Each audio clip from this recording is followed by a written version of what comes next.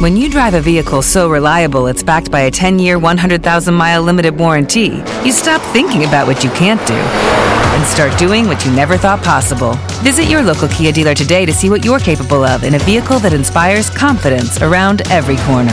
Kia, movement that inspires.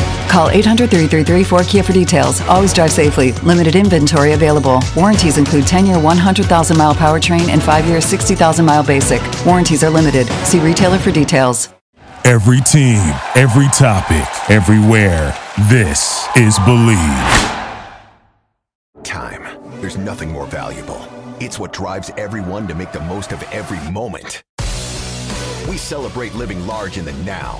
In a city where time disappears, we create experiences that electrify the soul and memories that will last forever. We go big, we go all night, and here, everyone is invited. So get loose and get loud. This is Circa. You'll have the time of your life.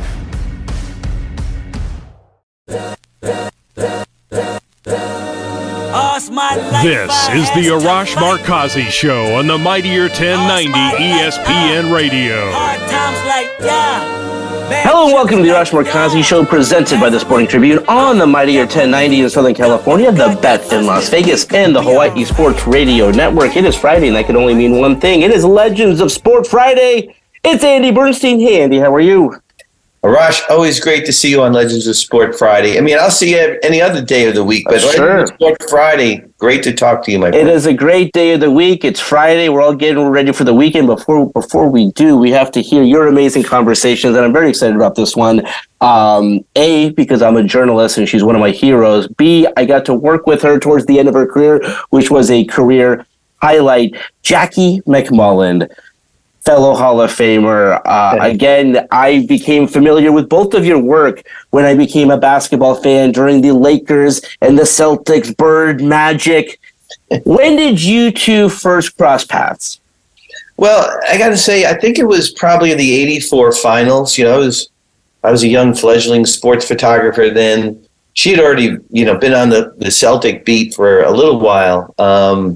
But I really remember being at the '84 finals, probably a practice or something, or media scrum, and seeing this tall, attractive blonde woman who was just writing furiously at her pad, and she was really probably the only woman that I saw consistently on the NBA beat for a little while. I mean, there were women who came and went, but because of the Lakers and Celtics, and it was so frequent, 84, 85, 87, I saw her all the time.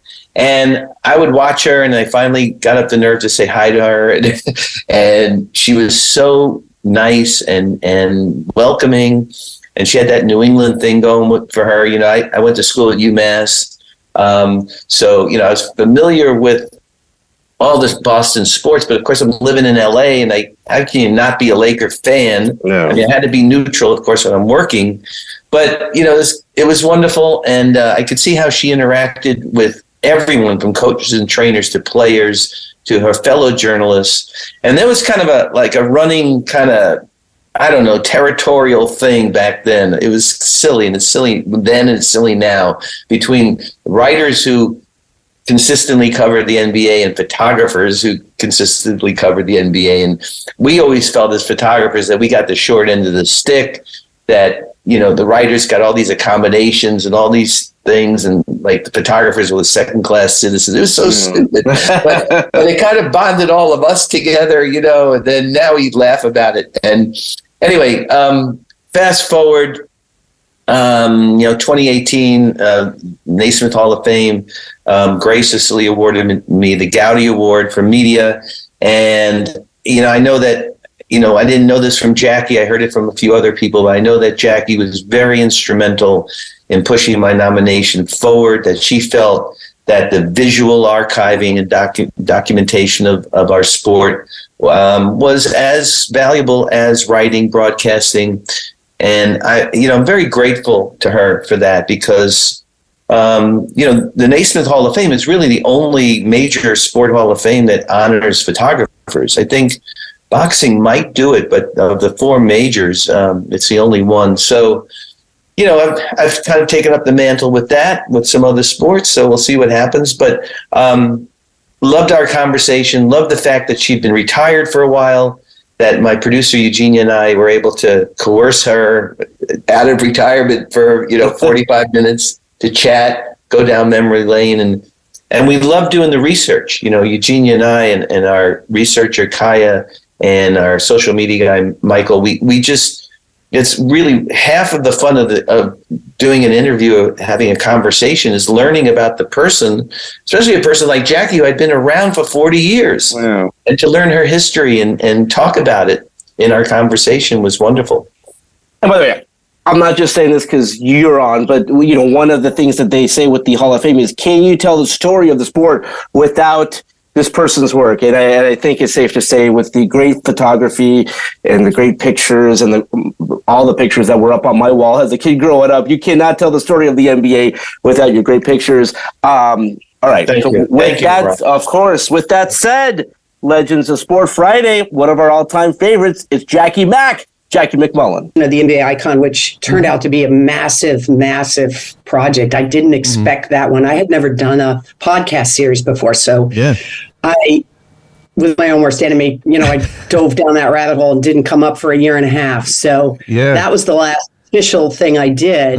Well, actually, that's not true. Do you know that I wrote a story for The Ringer on Ime Udoka right before the playoffs last year? That was my last official story. There you go. And then I've been very happily, I've very happily stepped back. I haven't written a word since I stopped, which I keep expecting to wake up one morning and, all the great writers, all the geniuses, all the legends, you hear about them getting up every morning and writing. And apparently I'm none of the above, because right at the moment anyway, I don't have any inkling to do that. I imagine I will at some point. But, well, I hear you. I'm easing my way off the court. I'm working like half the games, only home games now, no real traveling at all. So I'm with you. This is year 42 for me. So, it's time to go. Yes. I think that's about when I stopped, after just about 41 years. So, first at the Globe and then later Sports Illustrated, then back to the Globe. And then, finally ESPN was a great place to finish, because I really did get a chance to explore all the mediums, radio, TV, and the written word. I mean, I always said so many people, especially young people who watched Around the Horn or PTI or, the formerly The Jump, which is now the NBA. I don't even know what they call it now, but, they're going to remember me for that. But I hope most people remember me as a writer. That's for sure. Yeah. Well, let me ask you something. Kobe very famously said that he knew it was time to retire when he woke up in the morning and didn't want to go to the gym and shoot anymore, right? That November 2015, I remember him saying that. Did that happen for you? Because for me, it hasn't quite happened yet, but I'm very close to like hanging the camera up. Right. I think that, for me, Andy, COVID hit, and, I make my living, or I did make my living, having people tell me things they don't tell anybody else. Yeah.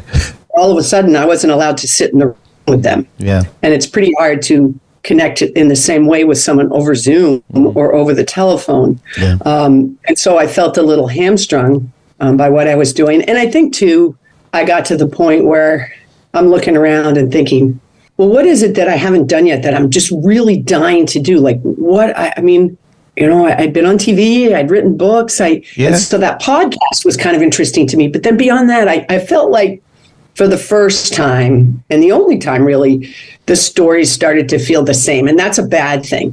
That's a bad thing. And I really loved what I did. But I got to the point where I thought, you know what, when I started in this business, I was 21. I was younger than most of the athletes I was covering, because back then the league wasn't flooded with 18-year-olds and 19-year-olds like it is now. There were some for sure, but I was younger than most of the players. And then I was their age, and then it got to be, well, maybe I could be their mother. And then all of a sudden I'm like, okay, well, I'm their damn grandmother now. It's time to go. So I I walked away at the wrong time. I finally kind of made it to the point where I was making the kind of money I had always hoped a journalist could make. But the money wasn't a good reason to stay. Yeah. And if that was the reason I was going to stay, then I was going to be shortchanging ESPN. So, I called my agent, I talked to my family, and my husband always says the same thing, do whatever you want to do. I also had quit twice during my career. I took time off 2 different times. Once when my son was about 4, because I just felt like he needed me around a little bit more than maybe my daughter had, who was older. And then when they were in high school and in college, they were involved in so many activities and sports and theater. And I thought, I'm just never going to get to everything. So I left, I quit, and I took 2 years off, and it was just fantastic, So I was very fortunate to be able to do that and then to, find a place to land after that 2-year hiatus. So it was, the toughest part of our profession was trying to be a mom and to be a journalist and not to compromise either one. And it's impossible to do that. And there were so few role models for me. There were women in the industry, but not a lot of them that I came across had families, had young children that were trying to balance that. So you just tried to do the best you could, Yeah, look, you preach to the choir. I can't tell you how many ballet recitals and things. I was a single dad. My kids were little, they were 3 and 4 till probably around 9, 10, and it was a juggling act. Like I couldn't believe, I was flying with the Lakers, come home 2, 3 in the morning, wake up, have to go, get them, take them to school. I mean, I loved all that. It's just, I don't know, couldn't do that today, but we do what we have to do. Jackie, let me ask things have changed so much with access to athletes, right? I mean, you and I go back to where, we traveled with the teams or, we just hung out with them. There weren't all these layers that you had to get through. Practice was open, Andy. Practice I can remember when open. Practice was open. That's like right. We went. That's right. That's how everyone always said to me, well, how'd you get to know Larry Bird? And I'm like, well, I did what he did. I just showed up 2 hours early. Yeah. So I got practice. If practice at 10, I got there at 8:30. Yeah. I just sat in the bleachers and watched them warm up. And, after a while, they'd say, well, who are you? What are you doing here? And, conversations would start. And so that was such a great advantage. But, that didn't last too long. I think I only had 5 or 6 years of that. And then, practice got closed. Yep. And it was open for the last hour. And then all of a sudden it's open for, 10 minutes. You don't see anything. Yeah. And then they let one guy be available, and that's about it. That's it. And, you'd go into the locker room before games. I always did my best work pregame, talking to guys. You had to know what their workout, their pregame schedule was. And then like Ray Allen, I always knew when Ray Allen was done, when he played for the Celtics. He was earlier than everybody. So he got there and he would do his workout. He'd have his chicken. He'd shave his head at the exact same time. He was a creature of habit. Right. So by the time pregame access was open, he was all done. He was relaxed. He was a great interview pregame. Yeah. Whereas Kevin Garnett, you couldn't go near that dude if you did it. No. He'd bite your head off. So you got to know the cadences of the players you covered. And, I don't think any players are available pregame now. I don't know because I haven't had to do it for a while, but I don't think it's even exists anymore. And I think that's too bad because that was a great way to, I did a mental health series for ESPN, a 5-part mental health series. And most of not the interviews, but the connections I made, Andy, were all pregame. On the court, pregame, talking with opposing coaches, assistant coaches, opposing players, just sitting courtside, not interviewing them, just having a conversation with them, laying the groundwork for this story that I would probably argue was the most important thing I ever did. Yeah. And it was a fantastic I don't even know series. how cool that is today. I don't know. I'm not there anymore. But I'm wondering if that influence your decision in any way, that it's just frustrating now because you can't get close to these players anymore. Right. And it did a little bit. I think the one thing I had him going on in my favor was I had been around so long. Yeah.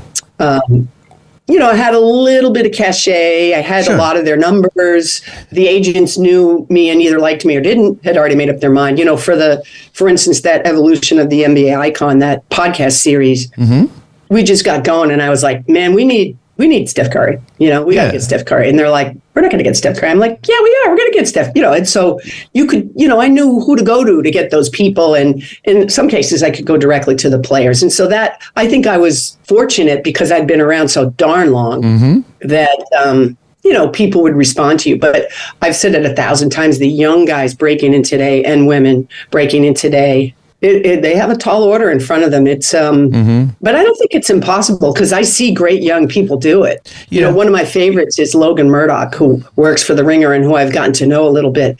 And man, that guy, he works at it and he's developed relationships and he's a pretty young guy and he does a fantastic job. So I don't want to hear it's impossible because I'm watching very talented young people do it. Yeah, it's just a little harder. Plus, obviously with social media, the athletes have kind of turned the tables a little bit because they kind of control their narrative, right? But they don't. I'll push back on that. And I tell them, I say this all the time to them. I've had these discussions before with some of the best and biggest NBA athletes out there. And they're like, well, I'm going to tell my own story. I said, well, you can go right ahead and do that. Yeah. But you're not going to tell it well. That's not what you do well. Uh-huh. And you think that by whitewashing your story that people are interested. They're not. Okay? They want to see warts and all. And the most compelling and interesting stories are stories that show humanness. And so I would argue most of them, the exception is LeBron. LeBron has done a phenomenal job of crafting his image and controlling his own destiny. His company is fantastic. It's first rate. It's well done. And I think everybody else has tried to copy him. And in my opinion, no one has succeeded. So I do say, I've said to some of the athletes, I remember having a conversation with Trae Young about it a little bit. And I said, listen, you're a complicated guy. Some people are going to love you, some people aren't, but that's what makes you so interesting. That makes you compelling. People want to get to know you. They don't want to think you're someone way up in the sky who's, untouchable. That's and so I think that's a mistake some of the best athletes in the game today are making.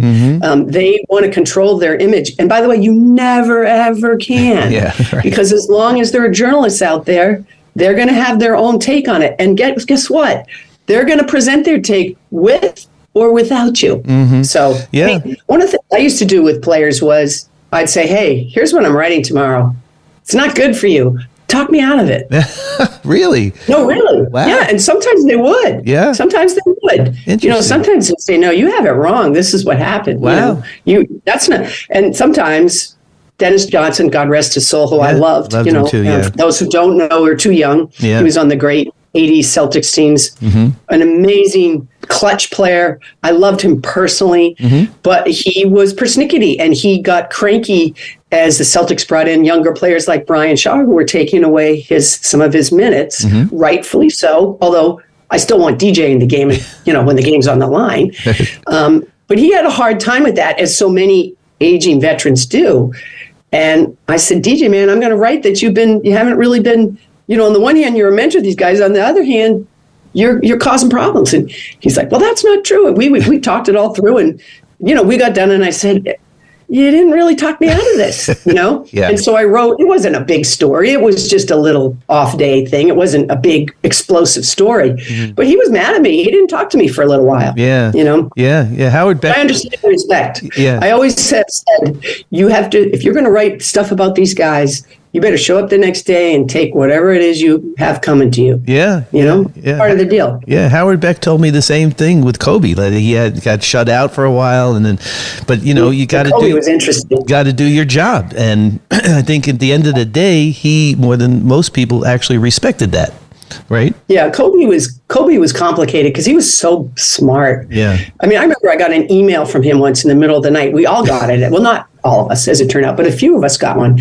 And it said, have you ever written any fantasy stories? And I mean, in my case, I had not. Yeah. I had all on my, I hadn't written any fiction. I was just doing my job. That's all I had time to do. Right. But I know he also emailed Bill Plaschke, for instance, my good friend from the LA Times. Yeah. And Bill had done some fiction. So Bill answered him and said, I have. And well, then that started a dialogue. And of course, Kobe was starting his children's books and what have you. Yeah. But, Kobe and I had, we had quite a dance all the way through. One of my favorite stories of all time that I wrote was on Kobe Bryant when he retired. and his relationship with Michael Jackson is very, very complicated with a relationship with him, and how they both were pariahs at almost the exact same time, and how they both agreed that we just cannot talk to each other anymore because it's going to be bad for both of us. So there was some introspection I felt from Kobe, near the end. I really, I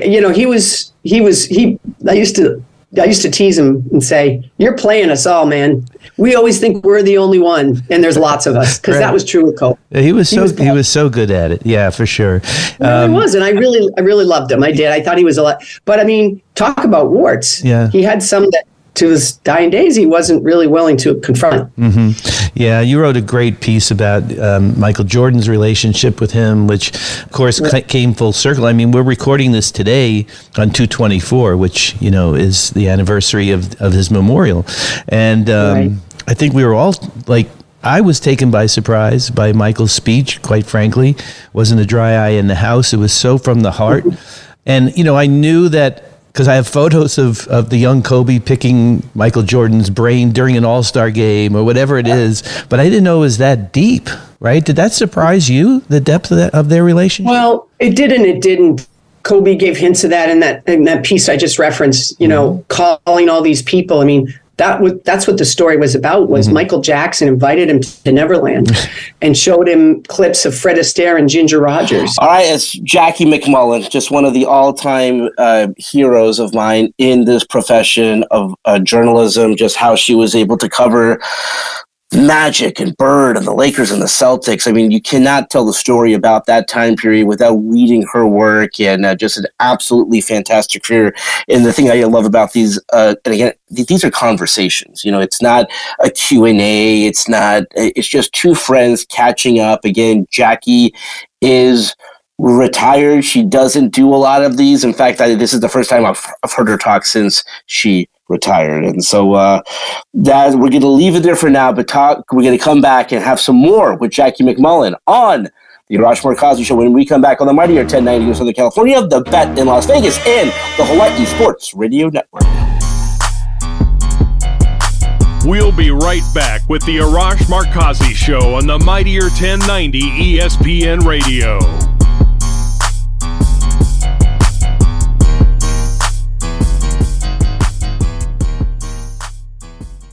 Time. There's nothing more valuable. It's what drives everyone to make the most of every moment. We celebrate living large in the now. In a city where time disappears, we create experiences that electrify the soul and memories that will last forever. We go big. We go all night. And here, everyone is invited. So get loose and get loud. This is Circa. You'll have the time of your life.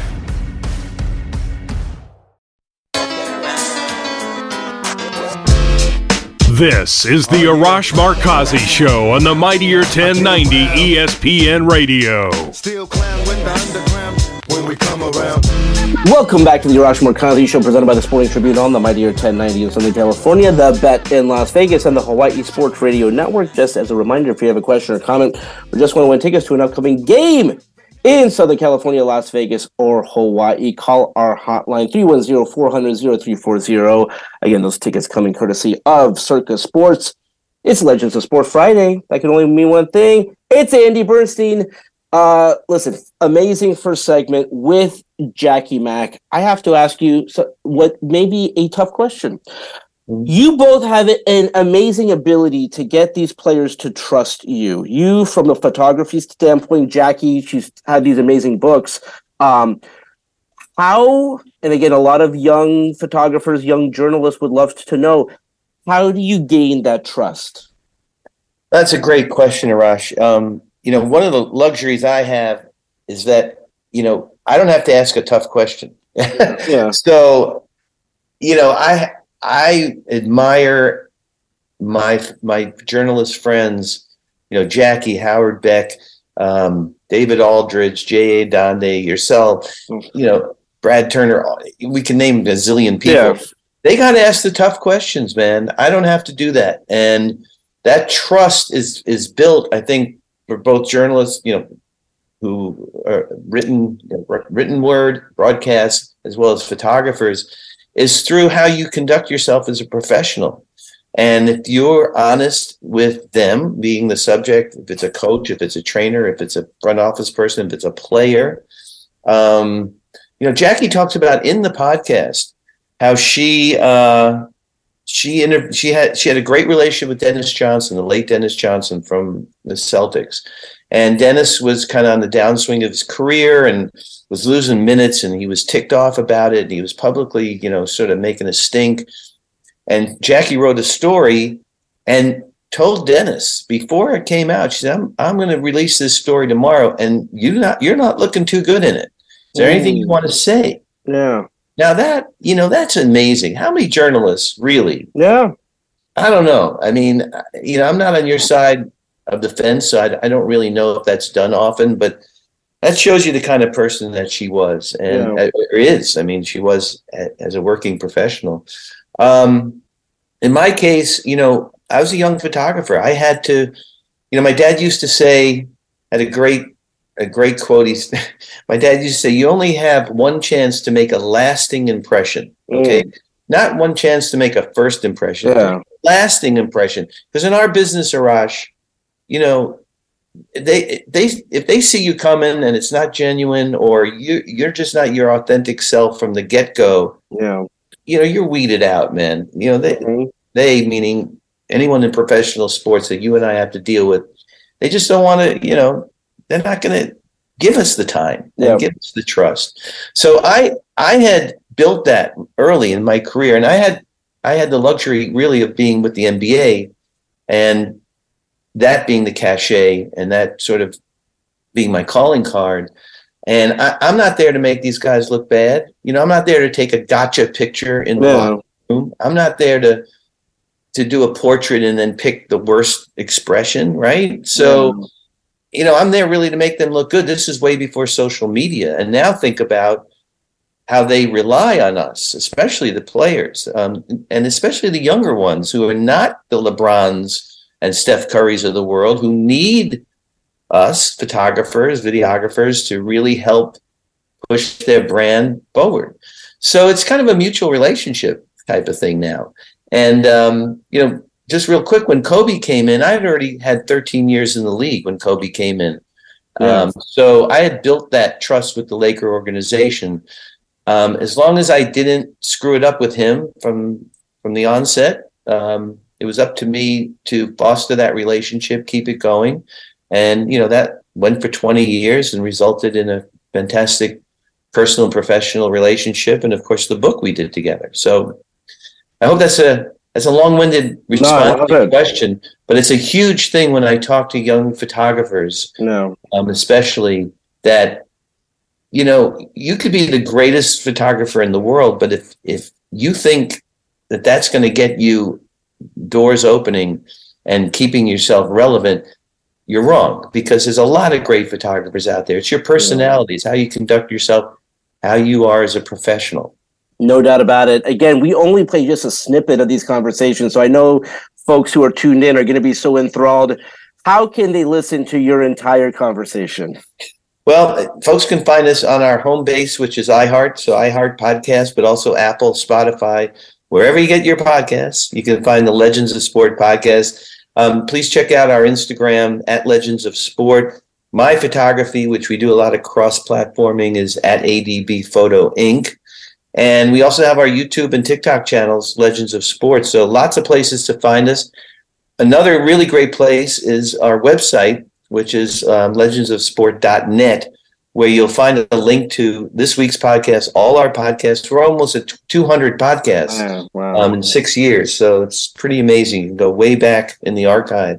And, I'm also doing a workshop. I know you're going to ask me. That's right. About the workshop. Tell us about the workshop. But we're getting close. I mean, the workshop drops in June, on June 23rd. So we're promoting that very heavily. There's still an early bird special going on. So it's a 12-week interactive live workshop with me. And it's all about how to build your career, how to stay relevant, be professional, not really a nuts and bolts of how to take a picture. There's a lot of workshops you can get. I will talk about certain pictures, certain moments, and how I was able to do those. But this is more about business, running your life, maybe transitioning a little bit to a different career, taking what you learned from one career, bringing it to the next.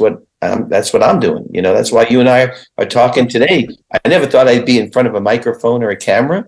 I'm supposed to be behind the camera. But 40 plus years later, I'm loving this new kind of role that I have. So people can go to Beyond the Lens, beyondthelens.live. So that's the website. Get in early, folks. Drops on June 23rd. Love it. It's Legends of Sport Friday with Andy Bernstein, talking to one of our all-time favorites, Jackie McMullen. Upset with what was happening. And Sterling Brown and George Hill are not household names. Yeah. But they were like, I don't even, George Hill was saying, I think he said it publicly even before that, I don't even want to play. This doesn't feel right to me. We shouldn't be playing. And so Giannis, here's this young leader, not from America. He's from Greece, but his brother is in the Milwaukee. He's going to high school in Milwaukee, Wisconsin. Right. And I just love the fact that he looked at these two people who were obviously ravaged over this, and he stood up and he said, I support them. We're not going to play. And then everybody's like, oh, Giannis. Okay, we're not playing. Yeah. So I thought it was a great moment for George Hill and Sterling Brown. They don't get enough credit for their stand. Yeah. But it was also, to me, a very defining moment in the leadership of Giannis Antetokounmpo, because he just said, this isn't right. I'm with you. We're not going to play. Yeah. And I thought it was a very powerful moment. And I thought it was funny how some of the other veteran players are like annoyed. Yeah. Giannis is supposed to check with them. Yeah. Right. Nonsense. Yeah. Absolute nonsense. Yeah. I loved it. Well, and then it just kind of started spiraling. They had that players only meeting, you remember, and a couple of teams wanted to leave. Yeah, Jordan was there. Jordan was Jordan was the go-between because he was the only owner that had ever played in the NBA. Right. And so he was a great go-between between the owners and the players. And the one thing that Jordan told the owners, which was so important, was, for once, listen. Just listen. Yeah. It was so surreal, Jackie. I was in the 7th day of my quarantine in my little hotel room, coming out the next day from when Milwaukee walked off the court, and everything shut down. So I'm thinking, well, they're going to let me out of quarantine tomorrow. When we go to the airport, go home? I mean, am I going to stay here? Am I going to be working? None of us knew anything. It was so bizarre. So could we go back in time and just go back? So you were a hooper, right? Growing up in high school and college. It's funny. I was a very late bloomer. I went to Westwood High School in Massachusetts. Great high school, great tradition of basketball stars, women's, girls stars. Yeah. And I went my freshman year. I had no idea. I had Argyle socks on. My mom was British. She didn't know anything about sport, American sport. Yeah. So I showed up to tryouts and I had these Argyle socks on, and I looked in the gym. I saw everybody in these short. I just was like, man, I can't do this. So I turned around and I left. And then my sophomore year, I had the tube socks my sophomore year, but I just didn't have enough courage to walk in there and try out. So I went home again. And then by my junior year, I was running track and playing field hockey. I was a good athlete. I was doing well in other sports. And the high school coach, Kathy Delaney Smith, I was in her office. I tried to be around her as much as possible. She was such a dynamic leader. And of course, she went on to be the Harvard coach for 42 years. She's the winningest coach in Ivy League history of all sports. Wow. That includes Pete Carril. No way. Okay? Yeah. No, she's phenomenal. I had no idea. Phenomenal. Wow. Yeah, she's amazing. They called her the Wizardess of Westwood when we lived in Westwood. But anyway, she said, I went to see your sister play today. My sister was a great basketball player. My sister, Sue, she went on to play at Fairfield. She was on the full boat at Fairfield. Yeah. And she said, at least I'll get one McMullen to play for me. And so I said, well, maybe I'll try out. And she looked at me like just shocked. Yeah. And I said, oh, yeah, it's too late. I'm a junior. It's too late. And she's like, are you telling me you wanted to play all this? I mean, I was 5'11". I'm walking around the halls. I'm 5'11", and I'm not playing. Yeah. So she became my mentor, and she's my great friend to this day. Yeah. We're very, very close. We get together all the time. She's just retired also, so we're doing a lot of fun things together. Yeah, she's in the Hall of Fame, right? She's in the Hall of Fame. Yeah. No, not the Naismith Hall of Fame. Should be. Well, she's got to get in there. Especially we're working on it. Yeah. But anyway, so once I started playing, I couldn't stop. Yeah. I played at University of New Hampshire, and then I played well into my 50s, which was a huge mistake because I now have 2 artificial discs in my neck. Yeah. Well, I loved basketball. Yeah. Well, what I'm curious about is if there was a WNBA back then, of course there wasn't, and the highest anyone could achieve would be the Olympic team. Nancy Lieberman tells a great story about that. But if there was, would you have aspired to that? Would you have seen that as like a goal instead of journalism, maybe? No, I wasn't good enough. No? Okay. I always understood how good I was and how good I wasn't. I wasn't. Always know your limitations. Right. That would have been a pipe. I mean, I had a nice college career. I'm very fortunate to have played, at that level, but I started so late. I never would have. I think the difference would have been if I was growing up and the WNBA existed, I would have been playing basketball in the 3rd grade, right? Right. When I was growing up, the earliest you could even play on a team was the 8th grade. Yeah, so that's the difference. Yeah. My daughter started playing, I forget when. I think we made her wait a while because I just thought playing at 8 years old or something was kind of pointless. Yeah. So let's say she started playing in the 4th grade. Yeah. And so she played all the way through. And that's a different climate than the one I was in. I mean, when I was a kid, I used to get up every morning, look out my window. Our road was on the flat part of our road. It was a horseshoe street. Mine was on the flat part. We played street hockey every day. I was the only girl. And first to the pavement, got the first game. And I was the first one out there every single morning because otherwise I wasn't sure I'd get to play. So I was just, I loved sports. I just wanted, it didn't matter but then I fell in love with basketball, and I can't shake that. I still watch all the games. I'm retired. I still... Yeah, it's still in the blood, right? Yeah, for sure. You follow closely. But I just don't have to... I can turn off the set. I can, first of all, drink a glass of Chardonnay, and second of all, turn off the set when the game is over. And you don't have to worry about a quote or a scoop or anything, right? So exactly. Yeah. Exactly. So you end up at the Globe in 82, is that correct? It is. So because I couldn't piece together how did you end up at the Globe? How did that all happen? I'm so lucky, right? Because that's so I went to the University of New Hampshire. Yeah. And I was playing basketball. So basketball covered both semesters. So most kids who were in journalism were doing internships during the school year. But I couldn't do that because I was playing basketball. So I was behind. I was behind on my internships. So back then, UNH had a great relationship with a gentleman named Jack Driscoll. And so every year, one student from UNH got to have an internship at the Globe that summer. And that was a huge deal. It was a national internship program. It was a big, big deal. Yeah. So the summer that I was graduating from UNH, I got that spot. But the Globe did not allow graduates to have that spot because they didn't want you bugging them for a job. So my professor, Andy Merton, said, no problem, we're going to defer your graduation. So I had all the credits, but I just deferred it. And I went there for the summer, and I worked in the news department, not in the sports department. Yeah. And I worked the 7 to 3 shift, the lobster shift, they used to call it. And after I got done, I just go over to the sports department because there was another young intern there who became my best friend, Ian Thompson. Ian Thompson, of course, ended up working at the Globe and for the National. Yeah, the same Ian Thompson? Yeah. Yeah. Sure. Yeah, I know He's Ian. my best friend in this business. Wow. My oldest best friend in this business to this day. And so he was so polished. He knew so much more than I did. He was, gosh, he's so talented. So we hung out together all summer. He had an apartment in Dorchester. I was living at home with my family because I was from the Boston area. Yeah. And at the end of the summer, like I said, I would hang around the sports department.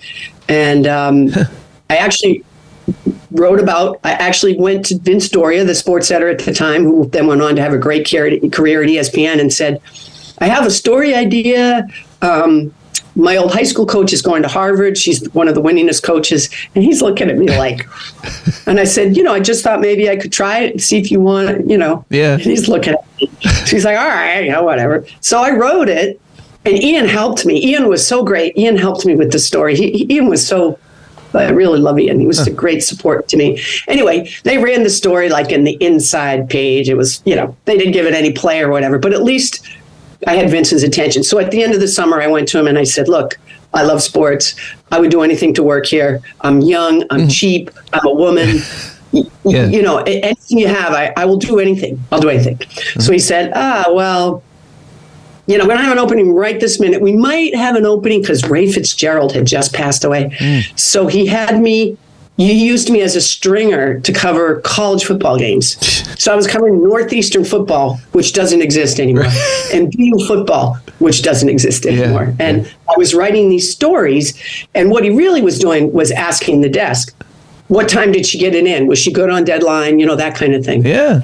And then he called me up and he said, all right, come back in. And I went back in. He said, all right, come back and see me in a month. And I said, okay. And I said, I'm going to Orlando. I have an interview with the Orlando Sentinel. And I went down there and they offered me a job. So I went right from the airport to his office and said, so the Orlando Sentinels offered me a job. And he said, okay.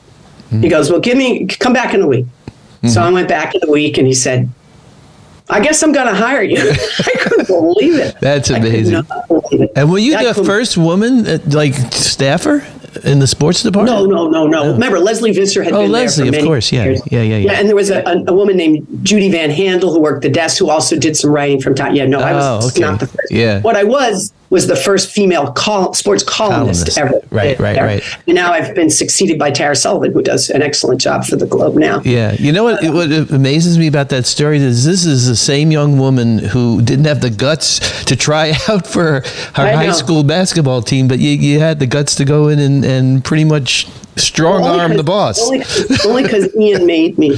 I'm telling you, Ian. That's beautiful. That's great. So when young female sports writers come, and I ran into Malika Andrews last night at the game, told her I was going to be interviewing you, and I just watched a clip of her when she interviewed you, and thank you for being the trailblazer, for leading the way. And I know, that you take that in stride, but you have set so many women on a path to succeed because of what you've done. Do you still have young, aspiring female sports writers, sportscasters come to you for advice and mentorship?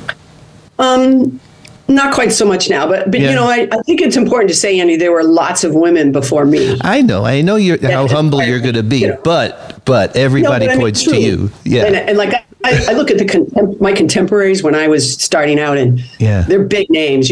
We're talking Christine Brennan and John Howard and Sally Jenkins. Those guys are giants in the industry. Yeah. And I think because I'm on television so much, I think TV is such a powerful medium, but I don't think it should diminish some of the great people that aren't on television regularly. And I just named three of them that I happen to admire greatly. But and I love I love young women. I love, when I was at ESPN, it was my favorite thing. And not just women, by the way. I hear more from men. You know why? Because women aren't like men in that they don't reach out the way men do. Men are like, screw it, I'm going to call her. I'm going to text her, And women aren't as good at that. That's interesting. Whenever I talk to young women, I'm like, don't be bashful. I made that mistake. You make that mistake. So I just, when I was at ESPN, Ramona Shelburne, I consider my contemporary, even though I am quite a bit older than Ramona, but she was she's such a great reporter. And, we used to talk a lot about things. And Malika, gosh, she doesn't need my help. She's going straight, as I said on that show, straight to the moon. All right, another amazing Legends of Sport Friday with Andy Bernstein, with one of our all-time favorites, Jackie McMullen. Again, these conversations, I look forward to them every week. I'm sure you do as well. Thank you so much for tuning in. That's all the time we have for today. Let's do it again next week.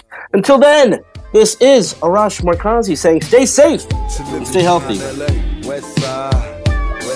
This is the Arash Markazi Show on the Mightier 1090 ESPN Radio. Hustle for the cash, so it's hard to knock it. Everybody got their own thing, currency chasing worldwide through the hard times. When you drive a vehicle so reliable it's backed by a 10-year, 100,000-mile limited warranty, you stop thinking about what you can't do and start doing what you never thought possible. Visit your local Kia dealer today to see what you're capable of in a vehicle that inspires confidence around every corner. Kia, movement that inspires. Call 800-333-4KIA for details. Always drive safely. Limited inventory available. Warranties include 10-year, 100,000-mile powertrain and 5-year, 60,000-mile basic. Warranties are limited. See retailer for details.